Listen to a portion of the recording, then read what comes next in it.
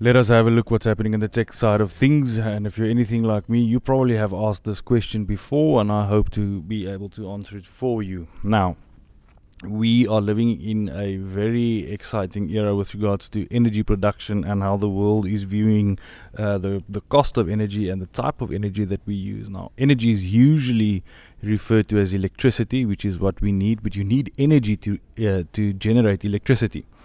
Now, with the rise of load shedding, unfortunately, we see that some people install battery systems or inverters, and then they've got these sun panels on the roof, like some geysers work the same way.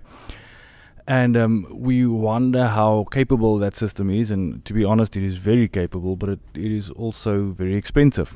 So then I made the decision, I want to see why aren't people using wind turbines, because if you see in movies on Netflix and stuff, when they're driving through America, especially in the Midwest of America, you see these massive wind farms. Now, I stay in a coastal area where we've got constant wind. Why don't we as South Africans have wind farms? Why aren't I allowed to have a wind turbine in my yard? And I actually did some research, and this is what I want to share with you actually with regards to this tech impact. Now, we've got loads of wind where I stay, and when I'm talking about loads of winds, I can actually stand here and I see the flag in the opposite building of where I'm currently recording. I can see that flag is totally perpendicular to the pole, right? The wind is gushing. Well, it's not gushing, it's blowing. And I said to myself, listen, this is wasted energy. If I can put up a wind turbine, I can at least generate some electricity with this wind. And I did the research and I found out why nobody's using it. First of all, two reasons.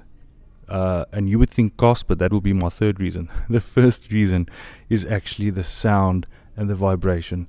I never knew, but a wind turbine makes noise. The moment the wind starts blowing, that thing makes a noise as it's turning around.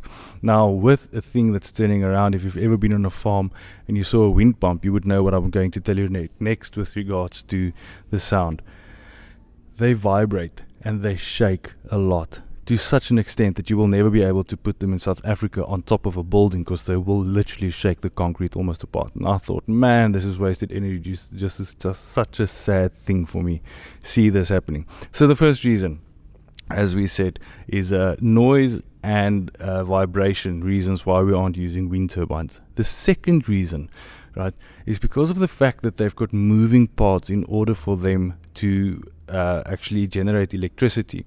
Unlike solar, they need maintenance, and turns out they need quite a bit of maintenance, right? So what is happening is, as you know, your car needs to be serviced certain amount of kilometers, usually about 15,000, depending on the car that you drive. This thing is the same, except that your car is parked throughout the night, right? Hopefully, standing in a garage or something somewhere, not moving.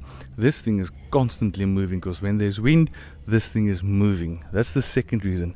The third reason is cost. It's very, very expensive, and I don't get to know why, but it's very expensive. The fourth reason is actually the one that I want to share with you, why we're not using wind energy in South Africa, and that is very, very interesting. It's not effective. We have loads of wind, but unfortunately you need a certain speed of wind to generate electricity. And where I'm currently saying, as I stated earlier on, with the flag being perpendicular to the pole, that wind is way too strong to generate energy, right? You need that wind turbine to move a certain speed in order for it to optimally use electricity. And I don't want to go into that now, because that will take an entire lecture on itself.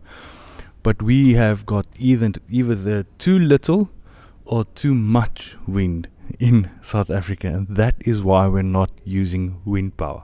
Now, I needed to share that with you. Luckily, I've got a bit of tech impact info as well that will make you hopefully excited, something that is for the man on the street actually know. We've got a new system being forced out or rolled out currently in South Africa, going to be called PayShap. Now, PayShap means that I will be able to transfer money from my account, pay it to your account, to see if we can generate a cashless environment. So I can pay to a PayShap ID from my Netbank or Capitec or whatever to another PayShap ID, and your PayShap ID will be the reference or the account details that the money will need it to be paid to. The good thing is, Current banks are currently doing it free of charge because there's no kickback for them. But if as the money or as the fees, the amount increases, the fees unfortunately increase. With with FNB and Nedbank currently being the cheapest, you only pay $7.50 flat rate for any amount over $100. It will be limited. It seems like it will be limited to 3,000 rand.